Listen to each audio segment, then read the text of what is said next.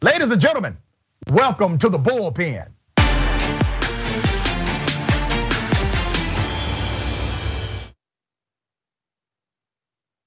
Yep, let's get it. In the Bullpen today, we have Albert Eisenberg, commentator, Young Voices, also is a Philadelphia-based messaging strategist and co-founder of the nonprofit organization, media outlet Broad Plus Liberty.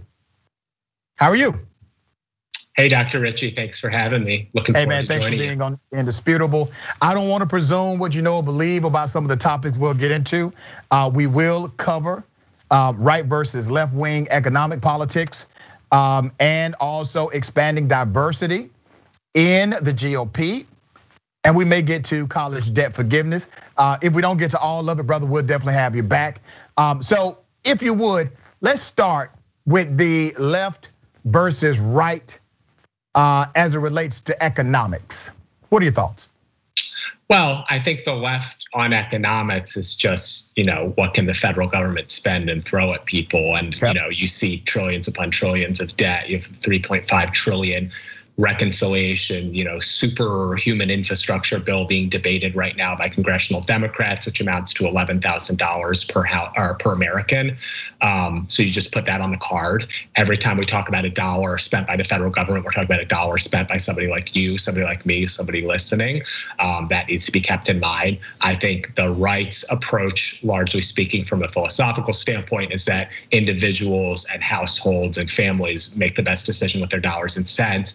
And we can donate to our churches or synagogues or mosques. We can donate to civic organizations and nonprofits. And I think the left, when I look at what the left generally, their approach to economics, it's usually more centralized, top-down, statist. And those, to me, tend to make worse outcomes for people, which is why you see such stagnation and such insidious and still levels of poverty even after the Great Society in the 1970s, even after FDR's New Deal. We haven't necessarily seen the upward mobility that we should have expected from the ever expanding level of federal government spending.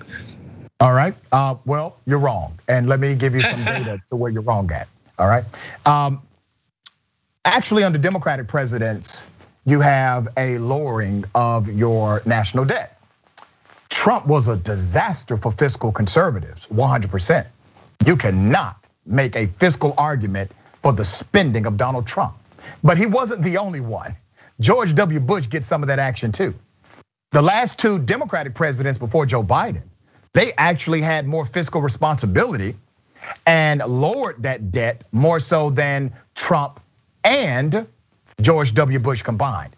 Let me give you some stats as to why people generally understand the economy connects to politicians, Democrats and Republicans. I want you to see the connection between the economy of Democrats and the economy of Republicans. Under Bill Clinton, the US economy added 18.7 million private sector jobs. That was a 15.7% gain. That's a lot. That's a whole lot. That was a Democrat who did that. Under President Barack Obama, he added 8.9 million jobs, which was a gain of 6%, still impressive. Under George W. Bush, the US added 5.7 million jobs. That was a 4.2% gain. And in the first 3 years of Trump, he only added 6.6 million jobs, which was a 4.4% gain. And remember, we're talking private sector here, right? You can get this information from the Bureau of Labor Statistics. So financially, Democrats are better for private sector job growth based on the data. This is not based on feeling, thought, or trajectory, based on what has already happened. Let me bring something else to your attention. This was published in Newsweek.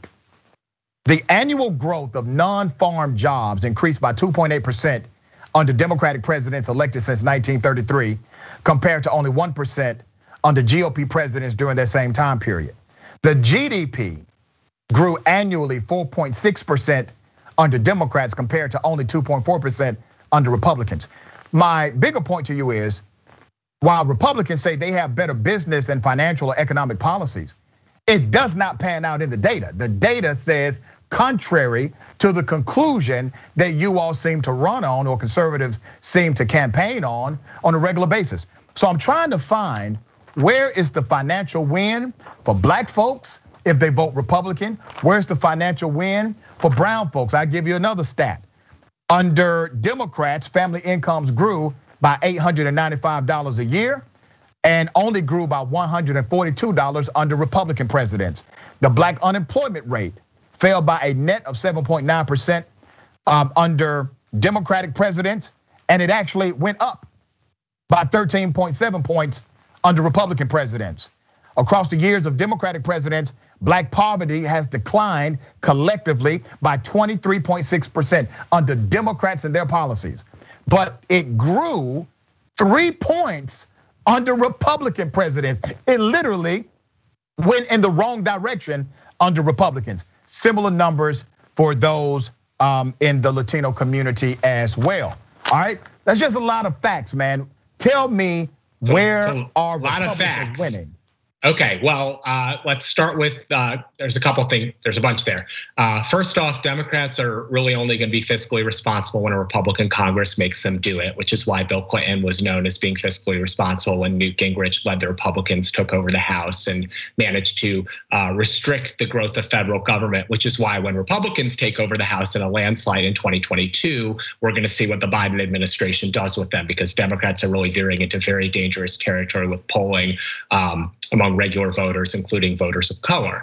Now, speaking of that, job growth grew from a very, very low point since Barack Obama took over, and a horrible economy artificially lowered. But the reason that we had hundreds of thousands of voters, working class voters, flip in places like Pennsylvania, where I'm from, and Michigan and Ohio, from Obama to Trump in 2016 was because whether or not the census data or the business data says it, people were not feeling the growth in their homes.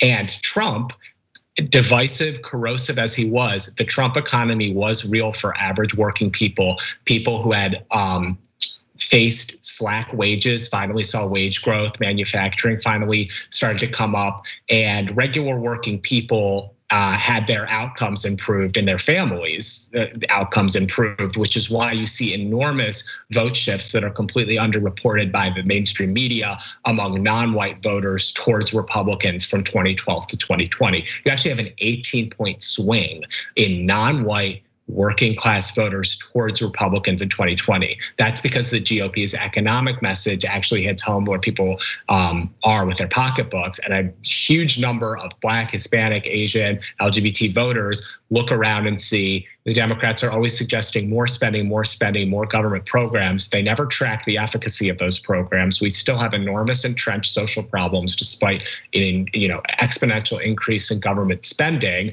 And they're looking at the GOP and thinking, well, these guys, I don't like how they talk all the time, but I do like what they do for my wallet. Okay, so literally you're bragging about losing, because when you cite numbers from 2016, obviously Donald Trump did not win re-election. You don't think the election got stolen from him, do you? No. Okay, so he lost. Yeah, I mean, I think if he had it, people spend a lot of time focusing on Arizona, and I'm like, well, why did you insult Cindy McCain after her husband died? Come on, man, listen, you're preaching to the choir. Horrible political move, right? Horrible political move. But you will agree with me that a lot of working class, I mean, you can't disagree because it's in the data. A lot of working class voters, specifically voters of color, ended up supporting Trump in 2020 who didn't support him in 2016. And the data had some gains, the people absolutely. And that was supporting Biden were college-educated whites. Yeah, so he did have some gains in some regions. He also had some losses in some regions as well. But let's talk about the actual financial reality. Black people under Donald Trump ended up making $200 less annually. Household median income for black families actually dropped under Donald Trump. Also, what dropped under Donald Trump was workplace disparity as it relates to income. You had significant inequity already as it compares to black people and white people and what they make for doing the same job and similarly experienced. Well, that number decreased even more, where the gap widened, where now black people are making 65 to 70 cents on the dollar of their white counterpart. that number was moving in the right direction under President Obama because of the DOJ aggressively prosecuting companies that engage in discriminatory activity.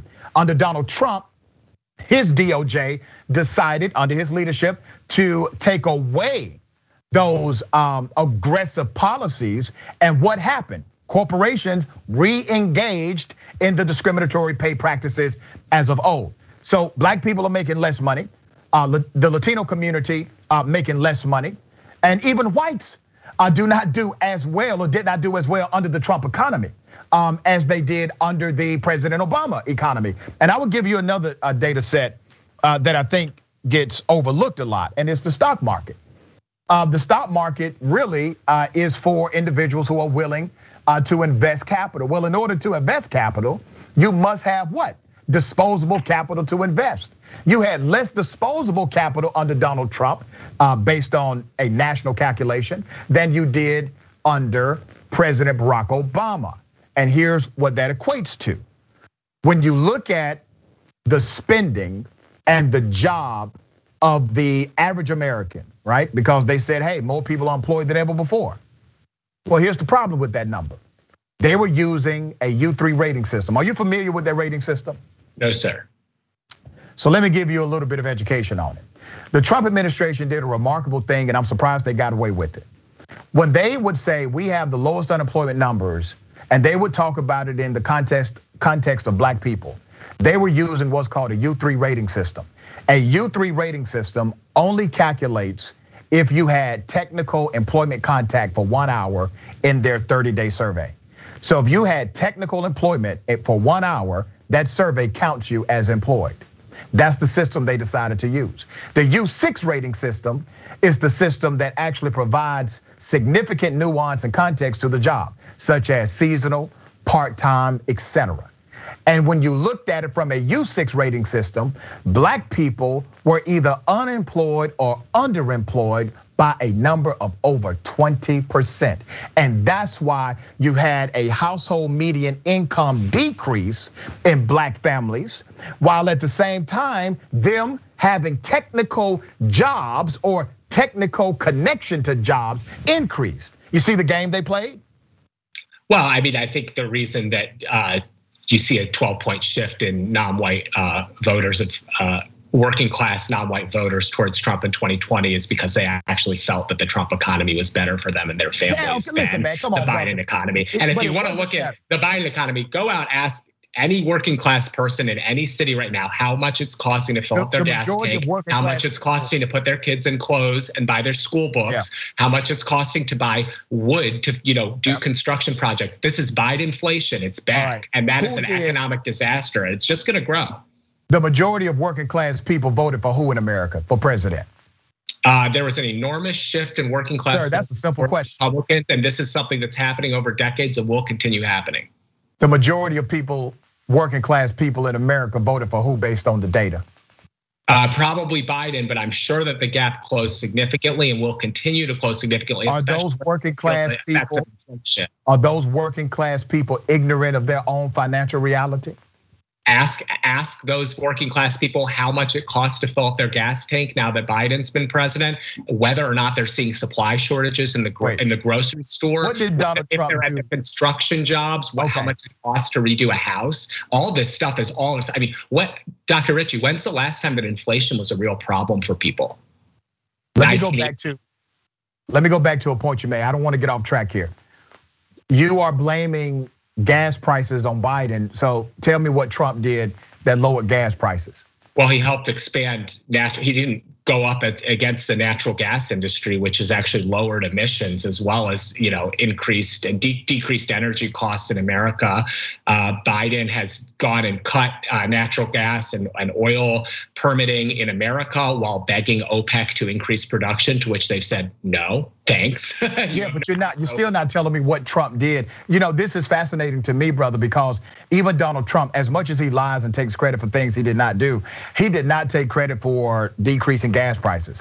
He advocated for more pipelines to be built. He allowed federal lands. His advocacy did not lower gas prices in America, brother. You know that and I know that. Well, this just is track an the international gas market. prices. I mean, it's not, you can't say that the inflationary, you can't say that economic issues are that when they're favorable for a Democrat, they have everything to do with the president, and when they're disfavorable to a Democrat. Well, I'm not attributing gas prices because I know better than that, just based on international economics and how the oil industry works. That's why Trump, Biden begging OPEC to increase production and them saying no.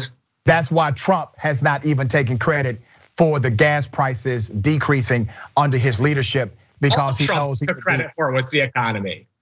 That's all he talked about was the black unemployment rate. Sir, right, and I just gave you the facts on black unemployment and black household median income, as well as the calculated numbers of presidents that actually bring more private sector job growth, GDP growth, etc. More so than Republicans. You all may be winning on some levels as it relates to the messaging argument, but you're losing on the application argument.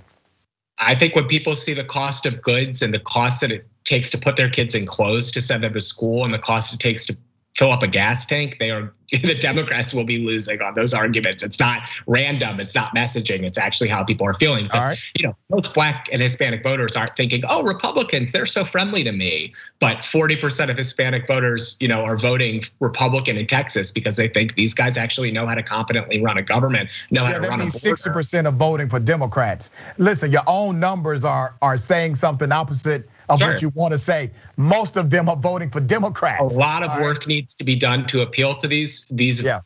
And I work on it every day, and I'm constantly beating this drum, but there are enormous opportunities among non-white voters, specifically working class voters, for Republicans. Yeah, you got to deliver policy. I believe, and I teach my college students this, policy is a social contract between the community and the government. You're part of that community, you literally fund the government, you should have solid social contracts. And that leads me into the next part of our discussion, which is how do you enhance or increase the diversity dynamic of the Republican Party?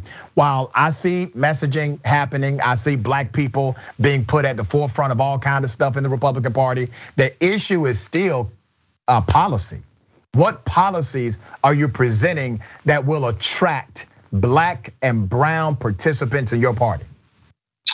Well, it's a great question. I actually would argue that Republican policies are better for working people, and the messaging data doesn't pan that out. Well, I think, allowing an open border has been a disaster in Texas and Arizona. I think we don't have an open border. Biden's economic policies have been a disaster from inflation. I think pulling out of Afghanistan, against all of the judgment and advice of your foreign policy establishment, has been a disaster there. And now we have a terrorist state in South Asia. There's any number of things that he's bungled in the first 8 or 9 months of governance. That's for politicals. Let me say this, brother. I know you're making a point, and I'm sorry to interrupt, but everything you're talking about, it's important, but it's for politicals. It's for people who are engaged in political discussion and narrative like you and I, right? I'm talking about that cat on Glenwood Road right now who's trying to figure out life. I'm talking about the person in Idaho who's trying to figure out how to make ends meet. How are you creating a messaging dynamic so that your party can actually increase the tent? Because right now, by having the Proud Boys and Marjorie Taylor Greene and others hijack your political and platform infrastructure, it is not creating diversity in your party. Sure, Marjorie Taylor Greene is the best thing to happen to the Democrats because they can pay attention to her and not, more interesting and policy-driven Republicans. First off, the way to prosperity is going to be through individuals working in the private sector for their families. So the way to increase black prosperity is not Obama's Justice Department going after employers. It's going to be improved education in cities where most black people do not have a choice, and they end up sending their kids to horrible schools, which are now being run in a hybrid whatever, according to the teachers union's whims. And that's why you see rates of black homeschooling go from 3% to 16% during the pandemic. I mean, that's incredible. So I think school choice, it's not a talking point. School choice matters for people. Having the opportunity to send your kid to a quality school is going to be the most important thing that's going to help build wealth down the line. So I think Republicans win on that issue. I do believe Republican economic issues are better for people. A vanishing few. And well, listen, even President Obama supported a version of school choice himself. So let's be clear, man. When you say things like bad schools, I want you to understand what you mean by that. I'm an educator. I was raised by a school teacher.